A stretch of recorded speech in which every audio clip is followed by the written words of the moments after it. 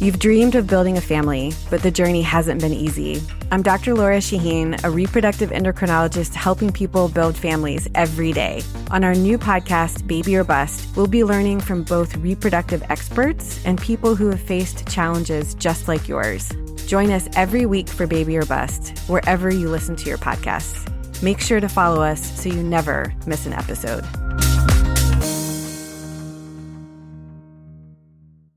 Oh, there's nothing quite like the smell of fresh blood upsets in the month of March. The 12-5 stunners, the 11/6 buzzer beaters. But most of the time, what do you get for that? A dash of I told you so at the water cooler? Oh, look at my bracket. I nailed that one. Great. Wouldn't you rather get paid instead?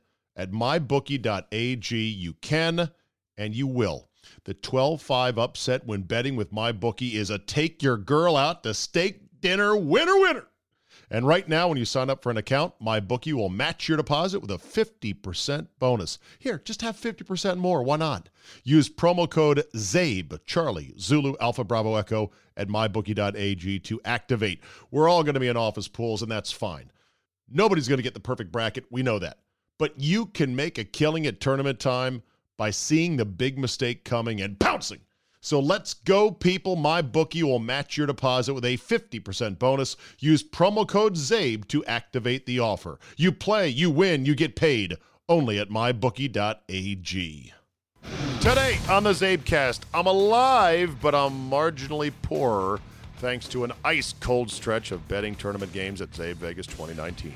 Full weekend recap. Was Purdue UVA the best tournament game ever? We'll talk replay, third base and blackjack, Sergio Garcia, and a whole lot more. All that and why if you don't protect your voice, you don't have your superpower.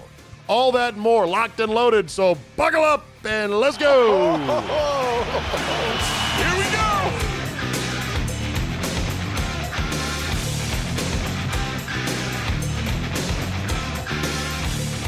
Monday, April 2nd, 2019. Welcome to the ZabeCast, and you are looking live at my hotel room at the MGM Grand Hotel and Casino in Las Vegas, Nevada, where I am packing up furiously, getting ready to leave Las Vegas. Leaving Las Vegas, yes, indeed. It's a little bit bittersweet, but I think most of the time you're ready to leave Las Vegas. In fact, I think I might have been ready 12, 18 hours ago.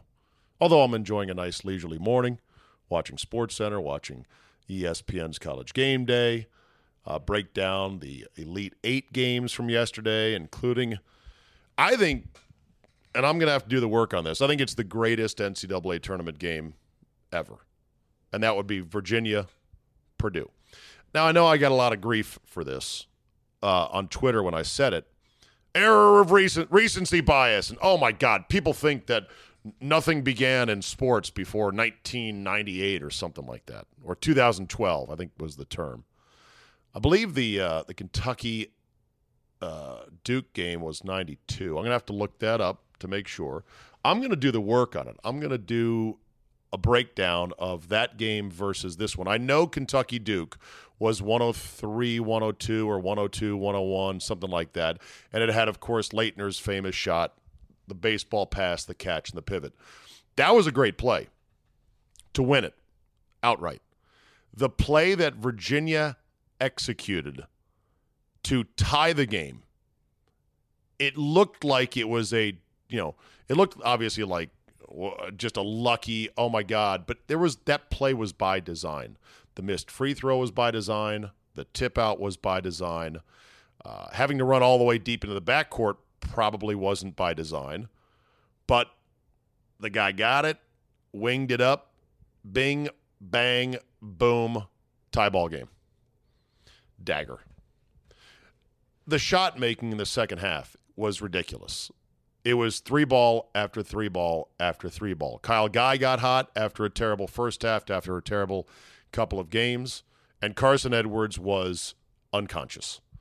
Carson Edwards, it's just like even the ones that don't look that the ones that did not look that spectacular, there was one pull-up three where he had to drive really hard down the right wing, slam on the brakes, do an aggressive backwards jump stop behind the three-point line, rise up and get a contested three off his fingertips that was nearly blocked.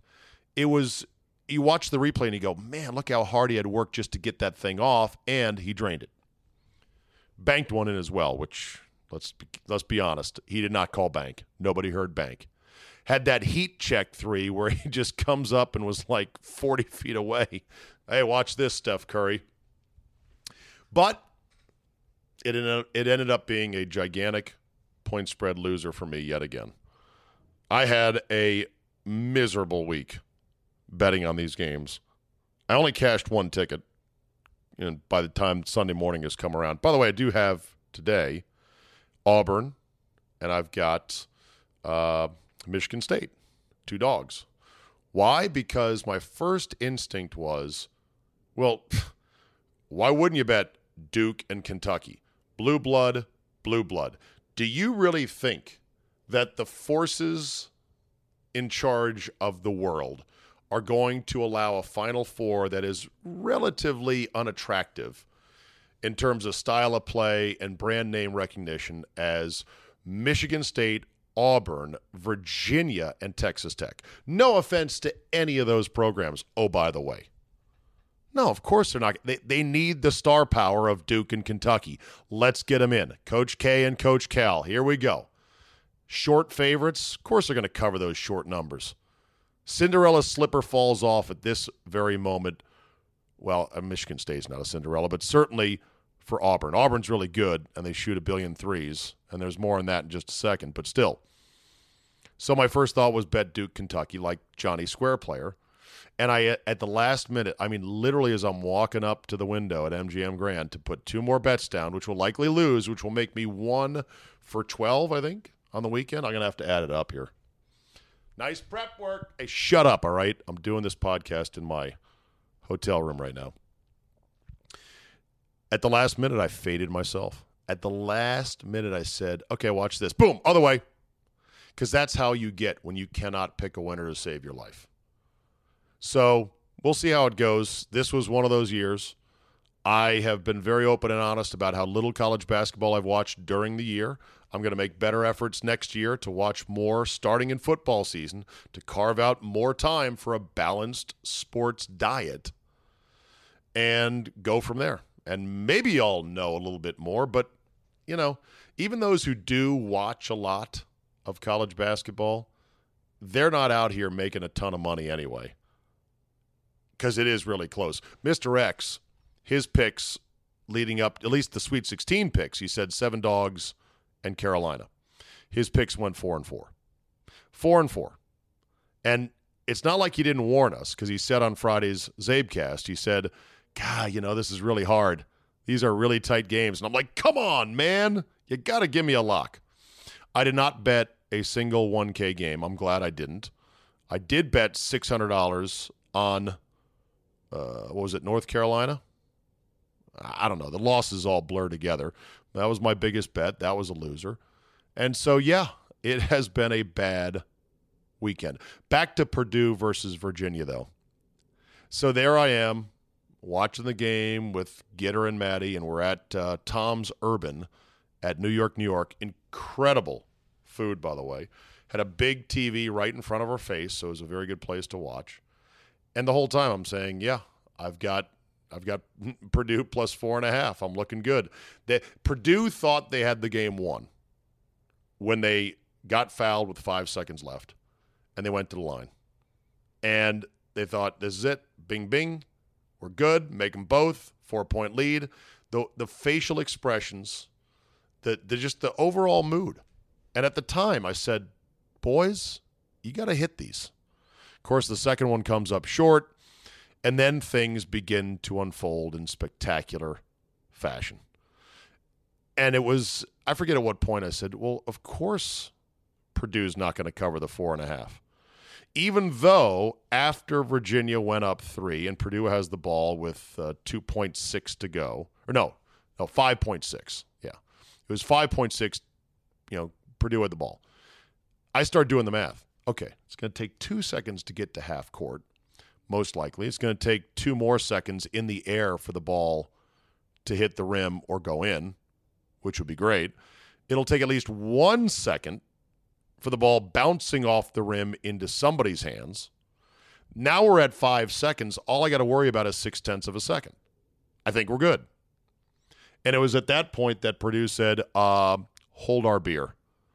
Because the play they drew up, which I understand the logic, Carson Edwards said they were going to foul me at half court to prevent me trying to take a long three. And that was the strategy that Matt Painter employed on the other end, which I agree with. I am a foul instead of letting a team take a three. But this is a lesson. Sometimes a perfect short free throw, tap out, secondary bucket for the hard way three does happen. It does happen. You got to remember that. So I'm sitting there going, I think we're good. I think we're golden. I've done the math. 2 to here, 2 in the air, 1 off the rebound. Worst case, 0.6. We're good. We're good. And then, well, you saw it. Ball off the hands, turnover, just enough time with 1 point, whatever it was, to foul and have 2 free throws go in. Son of a bitch. And here's the funny thing. I was happy for Virginia. I was elated for Tony Bennett. I have a sister who went to Virginia. I feared even calling her on Monday if Virginia had lost. Mr. X went to Virginia. He's a guy. I live in Virginia. That's essentially the program of record in the state. Sorry, Virginia Tech fans. I wanted Virginia to win. And I didn't have a ton of money on the game. It was $100. It's not nothing. But after losing all these other bets, what's another 100, right? You just peel them off like singles. So even though I was happy for Virginia, and even though the way Purdue failed to cover 4.5 is now the stuff of legend, is comical, is ridiculous, is absurd, it's the kind of thing that'll be, of course, on Van Pelt's Bad Beats. And it may not even be the worst beat of all time. It felt bad. It's up there in the pantheon, I think. Only Scott and Stanford Steve really know what constitutes super bad beats. It felt bad. What's weird is that the losing stung me. It messed with my head. It affected my mood for a good 15, 20, 30, 40, maybe an hour. And this is just on a dumb bet that was not going to change my life. I immediately thought, imagine if you're a player. Imagine if you are Matt Painter. Imagine if you are the kid that missed the free throw for Purdue. Oh, my God. That is the kind of thing that will stick with you for a lifetime. That's the kind of devastation that is just hard to handle in sports. It's also why we love sports that much. It's why you play, because the sweetness on the other side of it is so good, is so intoxicating, you willingly put yourself out there to suffer in that sort of a manner. But yeah, me losing, bullshit, backdoor, impossible cover, fucked me up mentally for an hour. I was pissed. I was humiliated. I was bargaining with myself. I was like, why? Come on, man. But back to the game itself. I think with the three-point shooting, I think with the back-and-forth nature of it, I think with that play to tie it, I think with all the other elements, I think it's up there for the best game ever. I know that at some point, Duke, Kentucky, which is regarded as the greatest college basketball tournament game of all time, or at least up there, will get surpassed by someone or something. Certainly Duke, Kentucky, more blue blood pedigree in that game. Maybe more NBA players, probably more NBA players in that game, if that matters to you. Yes, it was higher scoring. Yes, it was, I think it was also Elite Eight, so that's similar. I'm going to go back and watch. People say, the level of play back then was much better. Well, was it? Define better play. I bet, and this is what I need. Somebody sent me a link. Somebody, could you please send me a link, of that entire game on YouTube. Somewhere I can watch the entire Kentucky-Duke regional final game. And then I'll do a little book club. I'll write down in the 2 columns, And I do think the bad beat element, because we are living in a gambling age in sports, I think absolutely the bad beat is a tick mark in favor of this game being greater than Duke versus Kentucky. You can argue with me with that all you like, but I believe that every little circumstance, including controversy, including fights, and any little spice, the spice that goes into making a game great and memorable, has to count when you're evaluating, is this one actually better than one that happened years ago? All right, back home, I had to insert this into the Zabecast today. I went 2-0. Yes! Finally, 2-0 on a day betting basketball. Hallelujah. As I like to say, I didn't go 3-9 on my bets out there at the Sweet 16. No, I just ran out of games. That's all. I finally turned the corner. I finally figured it out. How did I decide to bet Michigan State and Auburn? It was simple. I was walking to the sports book at the MGM Grand to place a couple of bets on my way out of town, which I normally don't do, believe it or not. Usually, by the time I'm done in Vegas, I'm like, okay, I'm done. I don't need to bet anymore. I don't want to go through the hassle of mailing the tickets in. So I usually don't bet if I'm not going to be there to cash in the tickets. Well, I did anyway. I said, fuck it. I have been so ice cold. I need to just keep shooting and just see how these 2 games go. So I'm walking to the sports book, and I'm literally thinking, Duke and Carolina, Duke and Carolina, Duke and Kentucky, Duke and Kentucky, Duke and Kentucky. And literally at the last minute, I switch. It was a beautiful thing. So I'm watching the Auburn-Kentucky game in a variety of ways. I watched the first 10 minutes in my hotel room.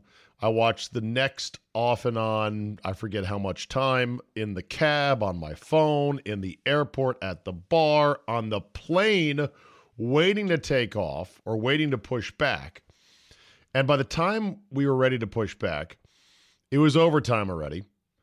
And this particular 737 on United had the DirecTV televisions in every seat. And they gave you DirecTV for free. Once upon a time, they made you pay for that DirecTV with your credit card because they had a credit card slot next to the TV. And I remembered, oh, yeah, they used to make you pay for this. JetBlue used to give it. They were the first ones to give it to you for free, as I recall. Nowadays, many of the airplanes just say, here, download our app, log on to our Wi-Fi, watch on your device. Saves a lot of trouble with, putting a TV in every seat, which can go wrong and can, adds weight to the plane and wiring. Makes a lot more sense. So this plane had the TVs in there, and they were giving us the game for free. And I was like, yes.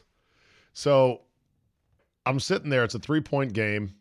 I believe P.J. Washington just hit a 3 to cut it to 3. I'm sitting on Auburn plus the 2.5, whatever the number was. Might have been more. They're going to win outright, hopefully. They're ahead by 3. And then they cut off the television for the pre-flight safety video.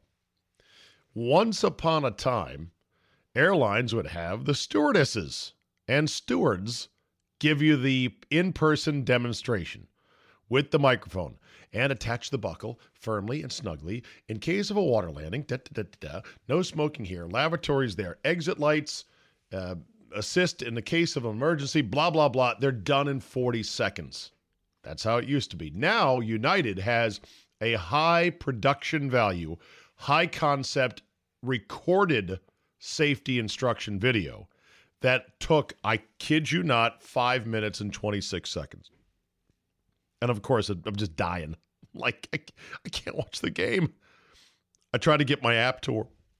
I tried to get my app to work on my phone. That wasn't working. Finally, they're done with all that rigmarole. A couple other ads come on, and they flip it back to television. And at that point, Bruce Pearl and the Auburn Tigers were cutting down the nets. Winner, winner, chicken dinner. I was very happy for that. And so Auburn makes their first Final Four in school history. And as Bruce Pearl said after the game, look, we're like the Cinderella story in this tournament, although I'd say Texas Tech is. He said, look, at Auburn, we're good at everything. We win championships in everything. It's just men's basketball that hasn't been very good as of late, or maybe since Charles Barkley was there.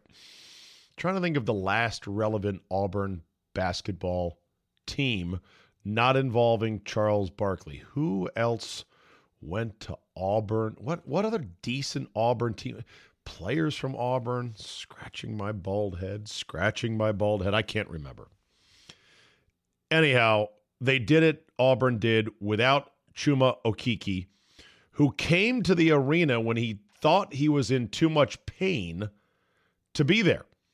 He did not fly home for immediate surgery on his blown-out knee. That'll happen on Tuesday. They're not sure if he'll make it to Minneapolis for the Final Four, but he told teammates he was in so much pain he was going to watch the game from his hotel and then catch up with the team afterwards, win or lose. Well, at some point he said, fuck it, I don't care about the pain. I got to be there. I got to support the team. Got to support the team, as Putty said. And he showed up with like 16 minutes to go. Inspirational story. He looked in pain. I'm like, God, he looks like he's really sad that he's not playing and that he's hurt. No, I think he was in a ton of pain. Horace Spencer played in his place and shot the three at the end of regulation that didn't have a chance and really was not the last guy in the world you want shooting a three. He's made 3 threes all season long, but they didn't run a good set to get anyone a good look. The two small guards for Auburn were awesome. Bryce Brown and point guard Jared Harper. And according to post-game stories, the one I read in The Athletic, they said the halftime message from Bruce Pearl was, we're going to give Bryce and Jared the ball and everybody else get the fuck out of the way. And boy, wasn't that the plan. The irony is they killed Kentucky with a type of shot, a two-pointer, that Bruce Pearl has said, this is not our game. We are a run and jack 'em up team, and we make no apologies for it. We want to be like the Golden State Warriors of college. So the small guards were great. Kentucky, talented, big, future NBA players, but they played like Kentucky does a lot of times in tight games. You got to have a good possession. You got to have got to run a good play to get a good look from somebody you want. They just have a hard time doing it. Coach Cal is now 0-4 in Elite 8 games that go to overtime if you care about stats like that. Quick point about ESPN highlights. So they led with the Michigan State game, which makes sense. Michigan State Duke, and they had a pretty meaty highlight package. The Auburn-Kentucky game, the announcer, Zubin Mehenti, I believe, says another instant classic in this one, and they then showed 4 highlights. Let's go to Auburn, Kentucky, another instant classic, and we start with 16 seconds to go. Wait, what? They showed 4 highlights. They showed the Macklemore steal and layup. They showed the block at the end regulation by him. And they showed a missed 3, I think, as well. And then, like, Bruce Pearl cutting another nets. That's it. 4 highlights. Hey, ESPN. I just got off a flight. I didn't see all the game because I was traveling from my hotel to the airport, and then that stupid fucking instructional video wiped out the last several minutes of the game. Could you give me a meaty highlight package? I thought you were going to get back to doing that. Now, it's possible that because CBS, Turner, TNT, True, and all that, they own the rights, that there is a limit on the number of highlights or the limit on the number of total minutes of footage they can use because they don't own the rights to this. That's quite possible. I just wish they would disclose that. I wish they would say quickly, we can only show you 4 highlights because of rights restrictions. At least then we know. You watch ESPN, the so-called worldwide leader in sports, and you see them run 4 fucking highlights from one of the 2 Elite 8 games of the day. including a game that your own anchor just described as a, quote, instant classic. I think that was an overstatement, but still makes no sense. Also, ESPN had this graphic from their research department. And I had to pause it and read it 4 or 5 times to figure out so what? Their stats said the Final Four will feature multiple teams making their first Final Four appearance for the second time in 3 seasons. What? Yeah, the Final Four will feature multiple teams, meaning 2 or more, making their first ever appearance in the Final Four. And this will be the second time in 3 seasons that has happened. Hey, how about that? So what? Then in the afternoon game, which I watched all of, thank you, DirecTV on United Airlines, even though it was not crystal clear high definition, the live sporting events that they deliver, they clearly deliver in standard definition, and then they stretch them out because I could see the warping on the edges of the picture. And even worse was that it wasn't a 16:9 aspect ratio of a true high def. It was actually a letterboxed, almost a 2.35 to 1 anamorphic, whatever the long, really wide aspect ratio is for certain big movies. But I'm just complaining to complain because that's what I do. Anyway, I watched the whole game. Big respect for Tom Izzo. I said I don't like him. Can't stand him. Jerk. Big respect, though. And he was like something like, 1-11? 1-12 against K and Duke in the tournament?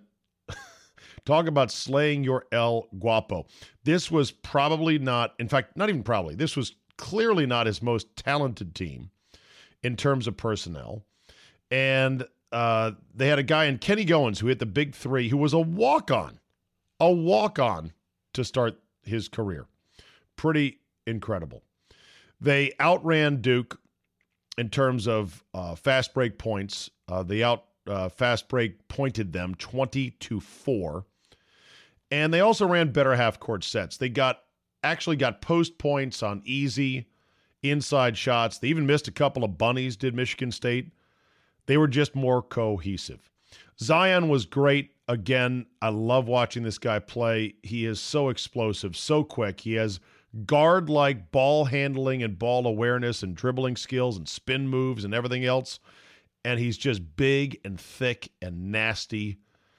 And I don't know where he's going to be exactly on the floor at the pro level, but I know he's going to take to the pro game like fish to fucking water.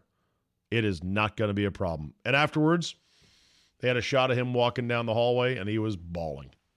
And I love that. Not that I care about seeing young, grown-ass men cry. I just love that it matters that much. R.J. Barrett missed the free throw, down 2, 5 seconds left. Had to intentionally miss the second one, still had another look at it, didn't get a shot off. It just, comes down to it. Bad free throw shooting team and not enough three-point shooting for Duke. Cassius Winston was incredible. 20 points, 10 assists, 1 turnover. 1 turnover. 20, 10 assists, 1 turnover. And I went 2-0. So there you go. 3-8. 3-9. That's 12 games. 8, 4, 4, and 4. Yeah, 12. 3-9. Actually, 3-8 because I didn't bet the Virginia-Oregon game at Mr. X's request because that's his team, Virginia. I wish I'd bet it. I probably would have lost it, but it would have given me a more accurate record of betting on the games. 3 wins, 8 losses. And like I said, it's not that I was cold as ice. It's that I ran out of games. I finally got my mojo on Sunday. I just ran out of games, which means I can go heavy on the Final Four. Final Four is set. First game, 6:09 in the East on Saturday. 5th seed Auburn against 1 seed Virginia. Virginia is a 5.5-point favorite. I think a lot of people are going to like Auburn in this one. I'm going to lean Virginia and lay the points. Full analysis description later on this week. Texas Tech, Michigan State's your nightcap, 8:49 p.m. in the East, give or take, depending on how long the first game goes, depending on how many replays there are. Michigan State is a 3-point favorite in that one, and I'm tempted to take Texas Tech plus the 3. Reasons, analysis, and other supporting arguments to be determined. These are leans, people. These are leans. They are leans from a man who went 3-9. Oh, there's nothing quite like the smell of fresh blood upsets in the month of March. The 12-5 stunners, the 11/6 buzzer beaters. But most of the time, what do you get for that? A dash of I told you so at the water cooler? Oh, look at my bracket. I nailed that one.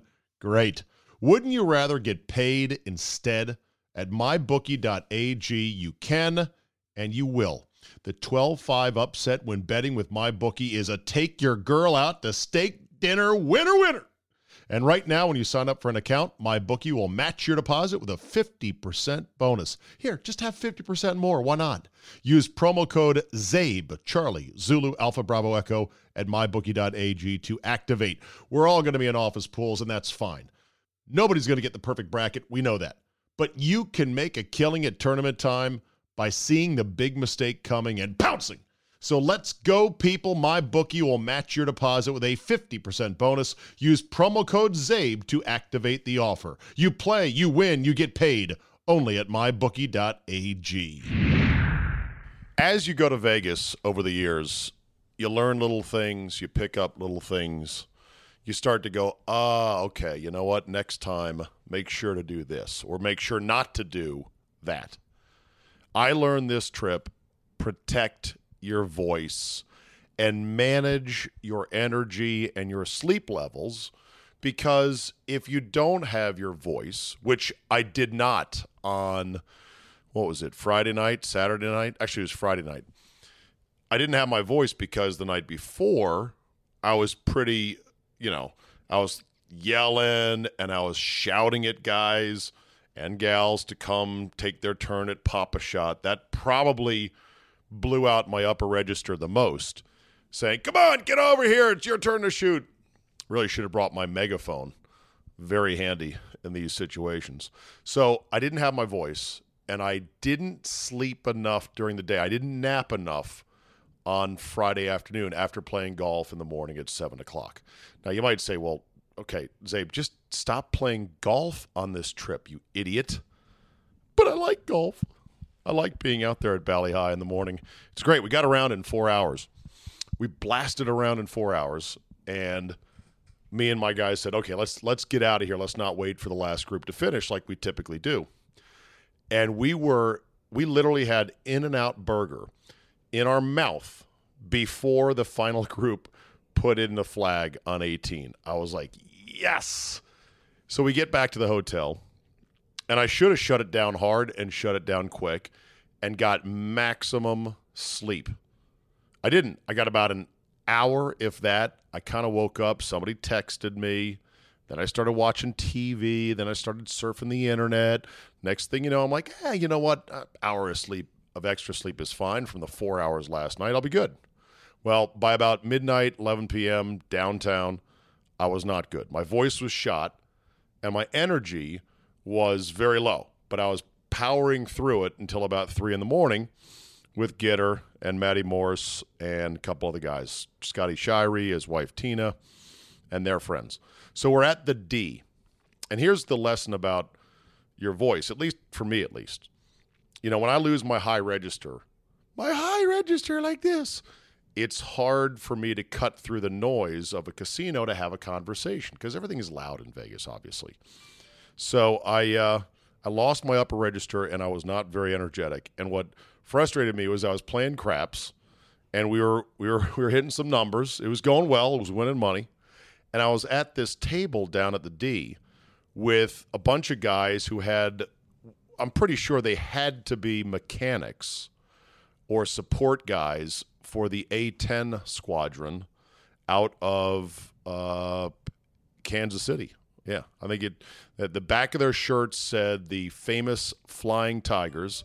On the front, it had A-10 with a picture of the Thunderbolt, badass airplane. And they had name tags on, like Otto and Rerun and, Moose. And they were there. They were just having fun. They had their, hats on as well. It was, I forget what squadron, 35th Tactical Fighter Squadron, whatever. I really wanted to just have a conversation with the guy next to me and talk about, and nerd out about airplanes and about what do you guys do? And, oh, man, that's great. That's awesome, man. And I would be asking him all these silly questions about the A-10. Couldn't do it. Couldn't do it because I didn't have a voice at all, and it was going to trash it even more if I tried to. So I just kind of had to sit there kind of quietly, do some high fives, and play some craps.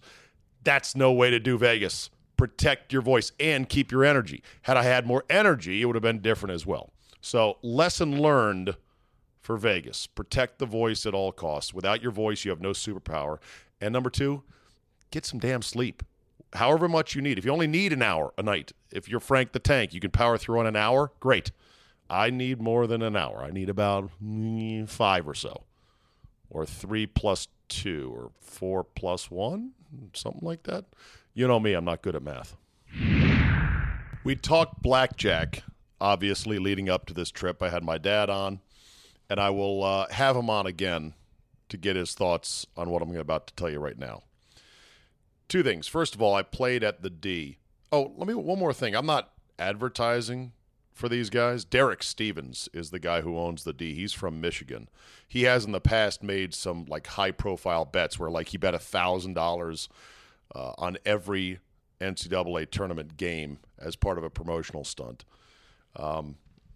Also, my friend Jason Coughlin of Wisconsin Golf Trips knows Derek Stevens. He has stayed with his group downtown at the D before. It's a fun casino. And there's a ton of places that you're like, oh, this place is better than that. The thing about the D that's great is the dealers are all very attractive, relatively young women. And by young, I mean, younger than me, obviously. But they're all women, and they're all in great shape, and they're all friendly, and they're all good looking. And they all not only deal blackjack, but then they take a turn up on the go-go stages dancing after they're done or as part of their blackjack dealing rotation. And you watch, and these gals up there are dancing on those go-go platforms, and they look like they're having a great time doing it. And they never stop dancing. And then they get down and they deal blackjack, and they're friendly and they're fun. And I'm just thinking, man, how does he get women who have that kind of energy and enthusiasm and positive spirit and can count accurately enough to deal blackjack? Because they're all good dealers as well. They're not like, how much is this? It's a way better environment if you're going to bet and possibly lose money. Who do you want to lose money to? A very good-looking 28-year-old who also is a dancer and she's hot? Or do you want a dour dealer who doesn't say a word and has a perma-frown at some other casino? Also, the D does offer 3-2 blackjack, so that's good. Now, here's what happened. We're there sitting down. It was the group of us. And my man Scotty Shirey from Houston, #HoustonStrong, who actually did not root very hard for University of Houston in their game against Kentucky for reasons I don't really know, because he's usually hard down for all things Houston related. So his lovely wife, Tina, short for Martina, she wants to play blackjack. Okay, great. She insists on playing third base. I say, okay, fine, but just you got to know what you're doing down there. Oh, yeah, no, I got it. No problem. I want to be here. I want to be last. Okay, fine. Sure enough, she starts to kick ground balls, let them go through her legs at third base. And I'm like, okay, listen. Because she's obviously hitting on the wrong hands against dealers 5s, 6s, and 4s. And so I said, Tina, if you're going to be down there, you got to listen to us, okay? Okay, she says, I'll listen to you. So about 35 minutes goes by, and once again, she's got 14 or something like that. Dealer has 6 showing. And she says, hit. Now, we had just changed dealers. The old dealer knew that we had a rickety third base player, so don't make any sharp moves until the group has advised her on how to play her hand. That was the old dealer. The new dealer didn't know that was the case. So when Tina said, you know what? I want to hit. Put her finger down. Bang. And of course, it happened that she drew a face card that busted her, and the dealer drew a small card that the dealer was able to assemble into a 19-20, whatever, winning hand. A lot of people were not very happy about that. I was not very happy about it, but for only one reason. I don't believe third base play does not matter in blackjack. Not unless you are an ace card counter and you know the deck is rich or poor or whatever the situation is, that you've got a good idea of the probability of the next card that is coming out. And even then, it doesn't matter because you don't have x-ray vision. What's under the dealer's 6, which looks like a bad hand, could be a 10, which would be great for the table and would set up a very convenient bust situation. Or what's under that 6 could be a 5 or a 4. You don't know unless you have x-ray vision. So it doesn't really matter to me.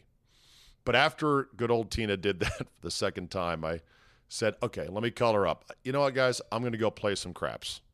Have fun. I'll be right over here. And I wasn't mad. I smiled. I was not yelling at her or anything. It was just too much work because the entire table is yelling, no, no. And she says, I want to hit, and puts her finger down and takes a hit. It was just going to be a little bit too much of, okay, waiting for Tina. Is she going to listen to us? Is she not going to listen to us? What's she going to do? I was told, though, that she did follow instructions very nicely after that. But just for anyone listening out there, including you, Tina, or Scott, I had no malice in my heart. It was just I wanted to play craps anyway, and I was going to get a little bit impatient with having to coach up our third baseman. But otherwise, I don't believe that it matters. And I'm sure someone's going to send me a link or an article or a long email saying, you're wrong, it does matter, and here's why. And I will read it to a certain extent, but I don't believe in it. Let's talk replay. I know you guys love it when I do. It's the worst. It continues to be the absolute devil's spawn. And it still doesn't work. You saw the Texas Tech game against Gonzaga. You saw the play in which the guy for Texas Tech who made the block and then saved it was out of bounds by, 3 feet. His entire foot was out of bounds. And yet they didn't make the call. The referee was looking right at it, didn't make the call. And where was replay? Where was replay to go fix it? Surely that's a big play that helped swing the game in Texas Tech's favor, right? Isn't the point of having replay so we don't have a team make the Final Four or win a championship on a bad call? Well, where was it? I don't even know why it wasn't reviewed. I don't even know the mechanics of what is or is not or how you review certain things in college basketball. I just hate replay that much. I've taken no time to investigate and not to investigate. I've taken no time to sit down and say, okay, here are the rules. Here's what gets challenged when and everything else. Yeah, way to be a professional. Shut up. I literally don't. I don't care. I hate it that much. It is so... And yet, you people that still believe in replay, guys like Tim Murray, guys like Scott Lynn, I hate you guys. I hate you in a sports sense. I want a fucking divorce from you assholes. You fairies. Everything's got to be fair. We got to have replay because, we can't have bad calls stand. From a sports standpoint, from a human standpoint, I love Scott Lynn. I love Tim Murray. Sports standpoint, I can't stand you. I want to divorce you. I want to live in a world without you and the way you think and the way you want these games to go. I want to live in a world over here with my people who realize games are imperfect. There are bad calls. You can't fix them all, so therefore, don't try to fix some. Yeah, that's it. That's my point. So you're saying don't try to fix it at all? Yes, exactly what I'm saying. Because trying to fix some introduces just another random set of errors on top of an existing set of errors. And then it delays the game. It ruins the flow. And at the end of the day, they are just games. That's all there is. That's all it is. This is entertainment. This is for fun. Nobody gets – if people were being murdered or executed if they lost a game, I'd say, okay, we probably need replay because God forbid an innocent man dies because a bad call was made. This is just for fun. And to make things worse on the replay front, and don't say to me, well, that play, Zabe, was not a failure of replay because they didn't review it. Hey, I saw in the Duke game against Virginia Tech, Zion Williamson deliver what clearly to me was a giant swinging elbow to the head of a Virginia Tech defender, which should have been a flagrant foul, and they looked at it, and we're watching while we're having dinner, and we're watching, and they come back and nothing. No, we didn't see anything. You're telling me that's not a failure of replay right there? Get the fuck out of here. So on the Texas Tech play, you can say, well, that's not a failure of replay because they didn't review it. That's too narrow a definition of replay. Replay should be, we have the system in place to prevent egregious errors at the end of games from determining outcomes of games. Was there an egregious error that was allowed to stand? If the answer is yes, then replay has failed. Period. You have replay. You interrupt the flow of the games. You make people stand around and wait. You give teams timeouts they don't have and don't deserve to set up plays while otherwise meaningless little things are being reviewed. Okay? That's the system in place. If something happens that is an egregious error under the watch of replay, then guess what? Replay has failed. I'm more dug in on this than ever, and sadly, it's going the other direction. They're going to add more layers and more layers. And we saw in the NFL. Now with the NFL and pass interference in the final 2 minutes, including pass interference not called, congratulations, people. You're going to have some fun in store this fall. Every end-of-game Hail Mary, we're going to go to the videotape on that and see who pushed who grabbed who. You'll have an easier time sorting out what your kids do in the backseat of your car on a long road trip. Mom, he touched me. Billy's over on my side of the car. He took my Game Boy. Ugh. Oh, well, let's see. There was a grab here and a push here. Was that really PI? Who knows? Richard Sherman apparently has said he hates it because it just it basically gives the outcome into the hands of somebody not at the stadium in a room in the office of league headquarters. He's right.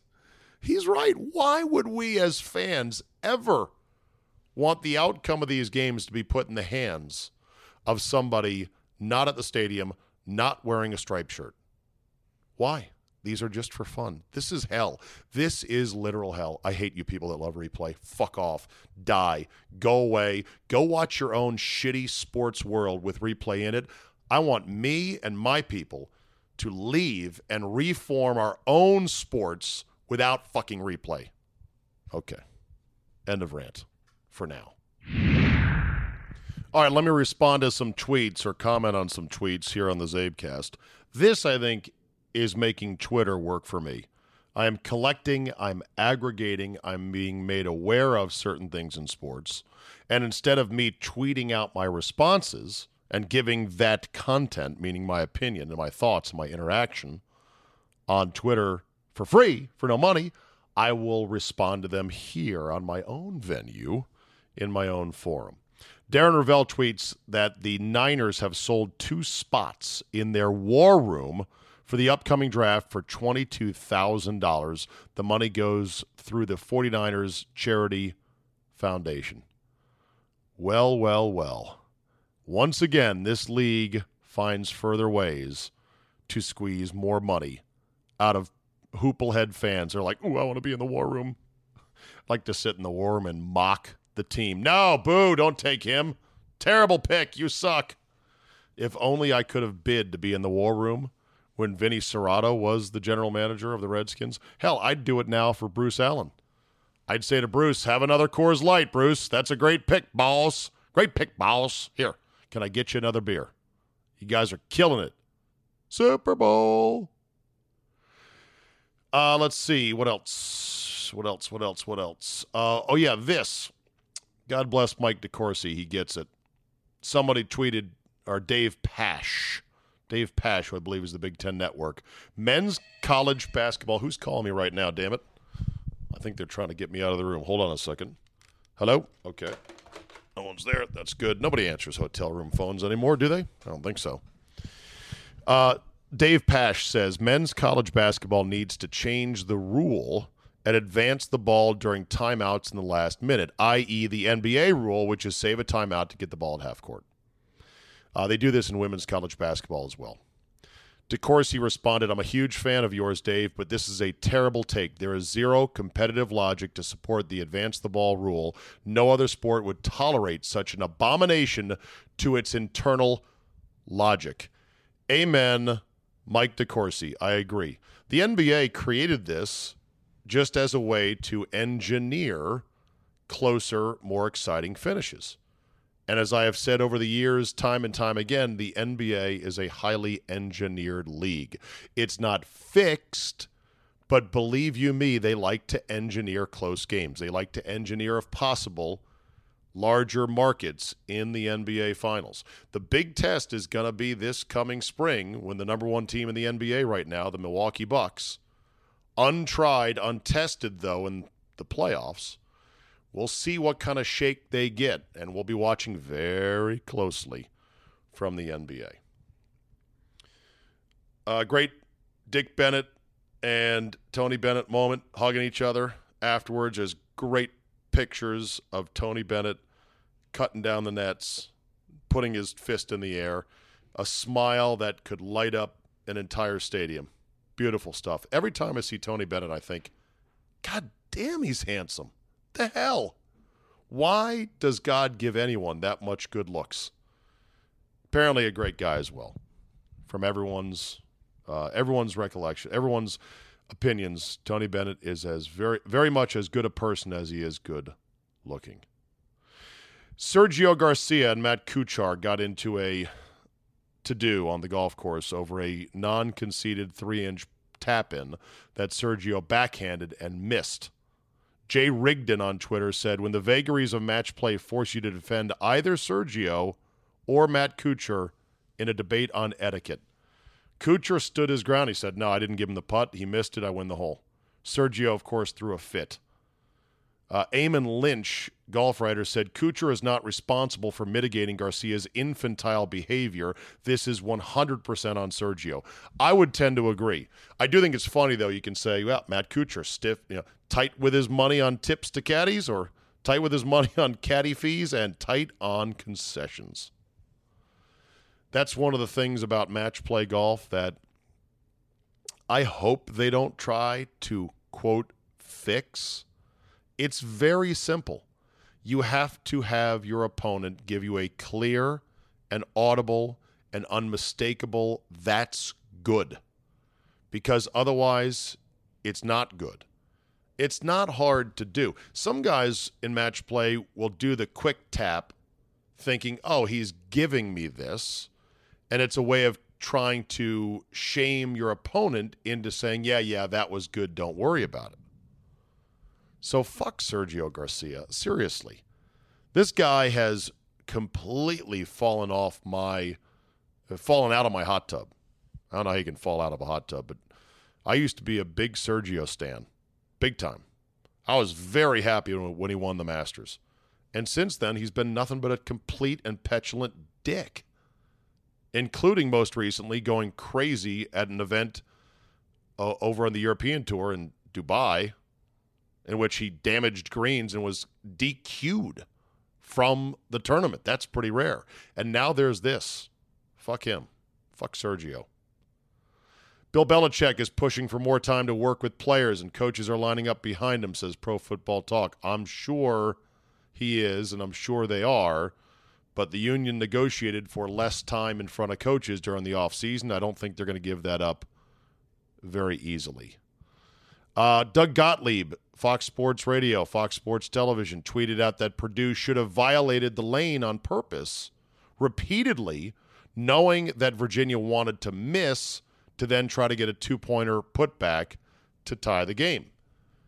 I then dug down into the responses to this strategic thought by Doug, who played at Oklahoma State.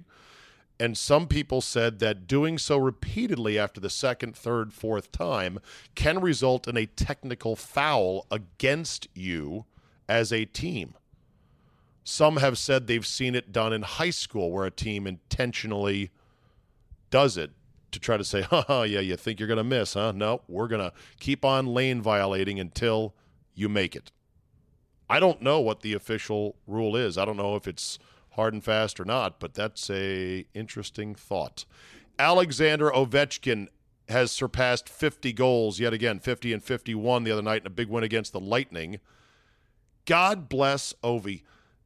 A lot of people thought, maybe not a lot, some people thought it's quite possible Ovi goes straight into the tank this year, that he pretty much shuts it down at this stage of his career, having just won the Stanley Cup, having been drunk in public with the cup and with his teammates for, 3 weeks straight, it seemed, in June of last year.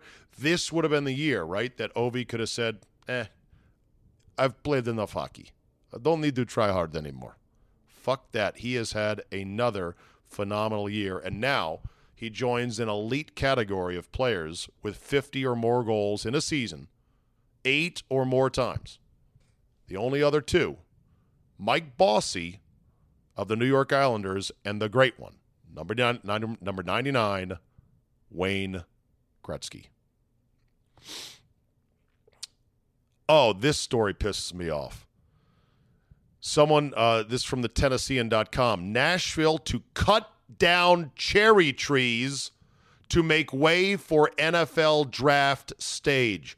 Oh, fuck you, NFL. As a tree nerd and a lover of the delicate, blossoming cherry trees, fuck off, Roger Goodell. Put the stage somewhere else. I don't care if they say, well, the NFL is going to pay to replace the trees, mature trees, crane them in, dig them in. You won't notice they're gone. This is a temporary thing. No, don't kill a tree for the fucking draft. Hold it somewhere else. Man, that pisses me off. What's that, Zabe? You said the NFL would pay to replace the trees? At no cost to the league.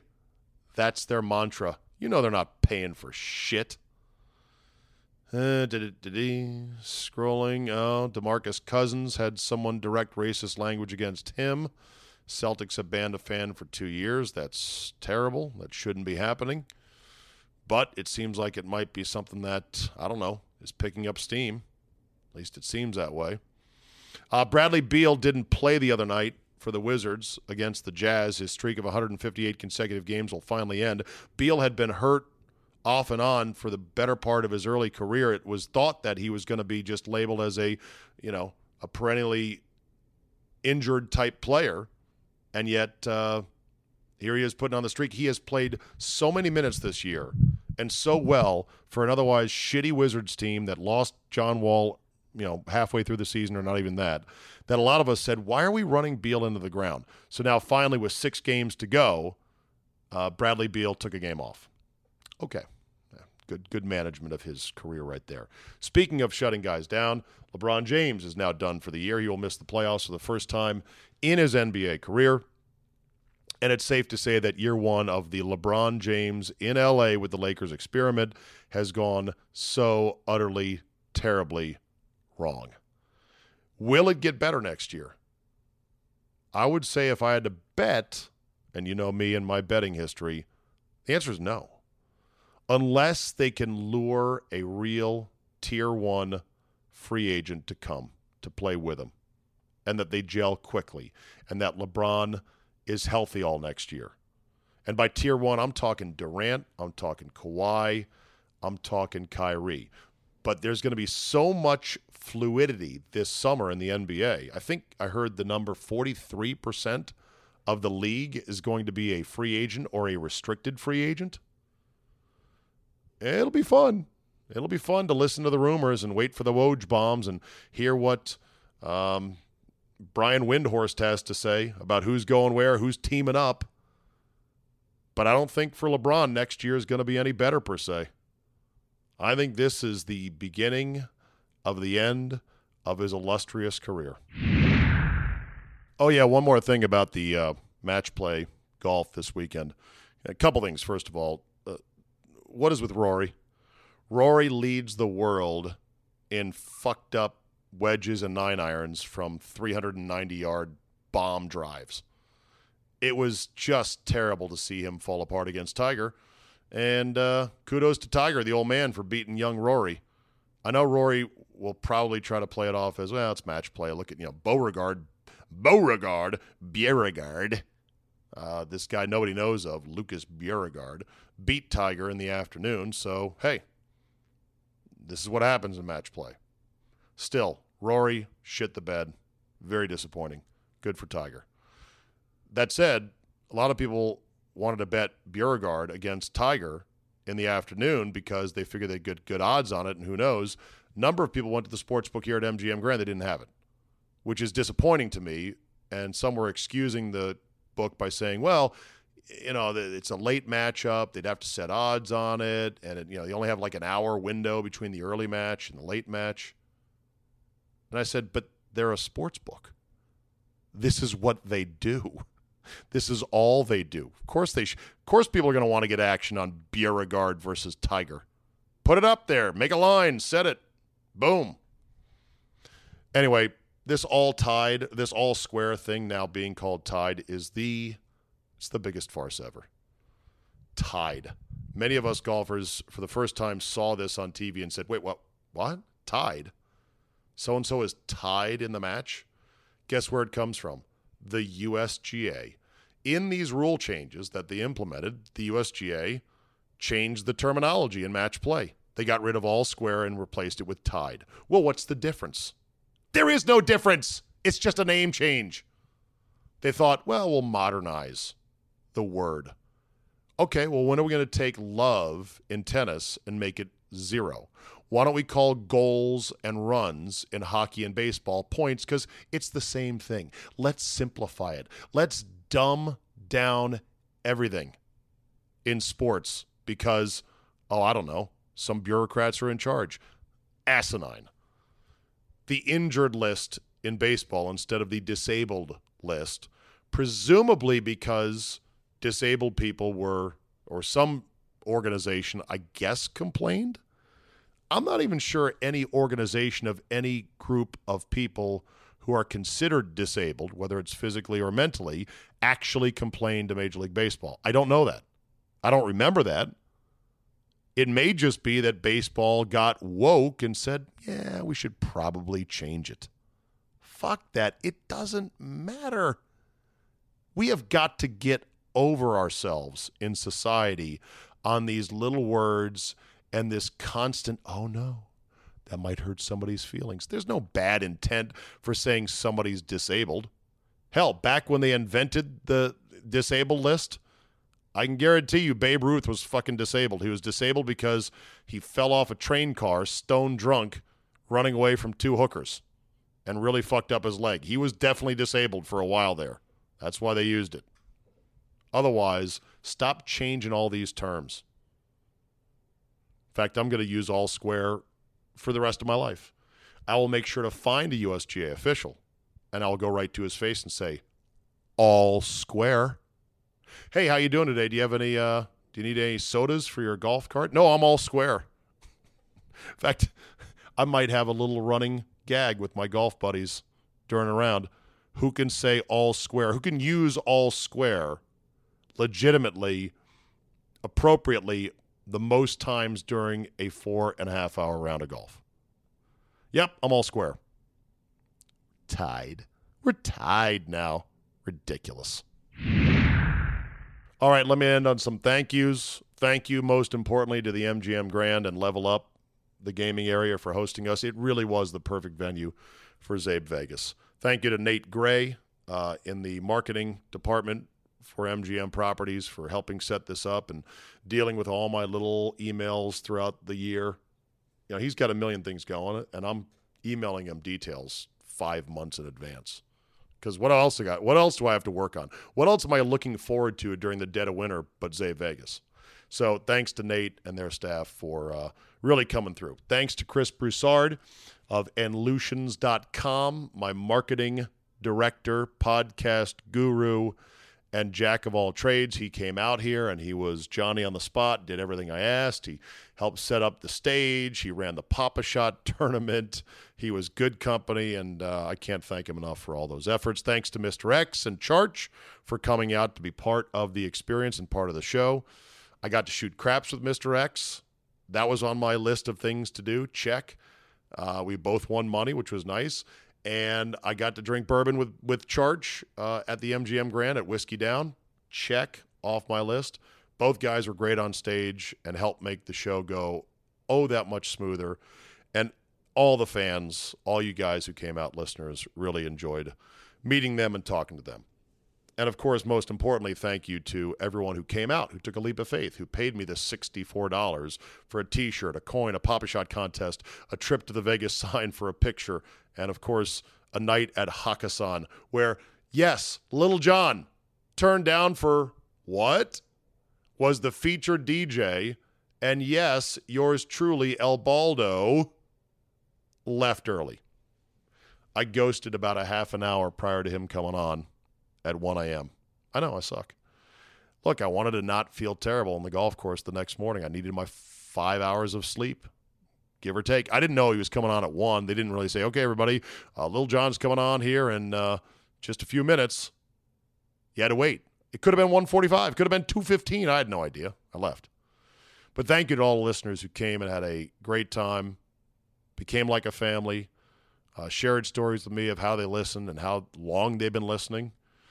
Thank you to Farmer Doug from Montana, who filled in for golf, a late scratch we had.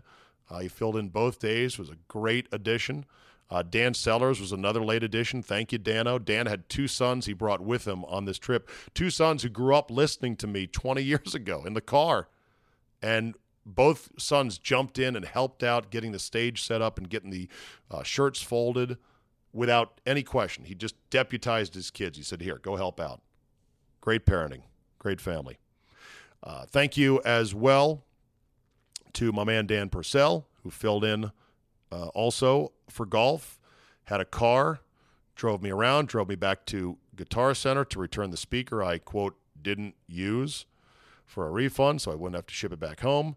Drove me out to golf on Saturday. We had a great time. He's just great company, easy going, gets all my jokes, knows everything. Fun guy.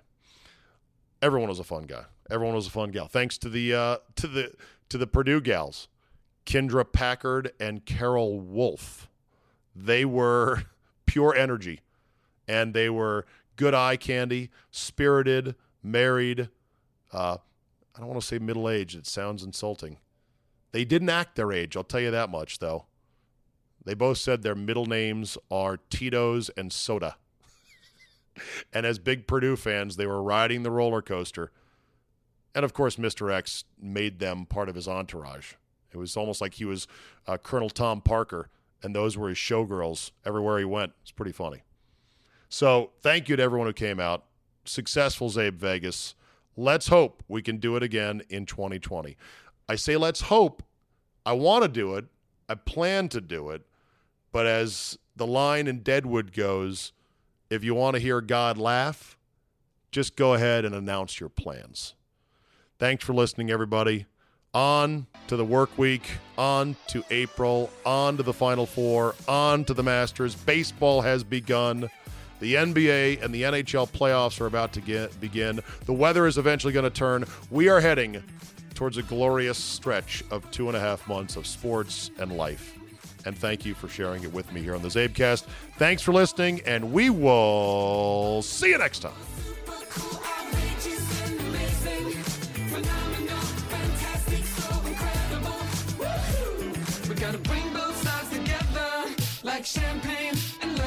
Oh, there's nothing quite like the smell of fresh blood upsets in the month of March.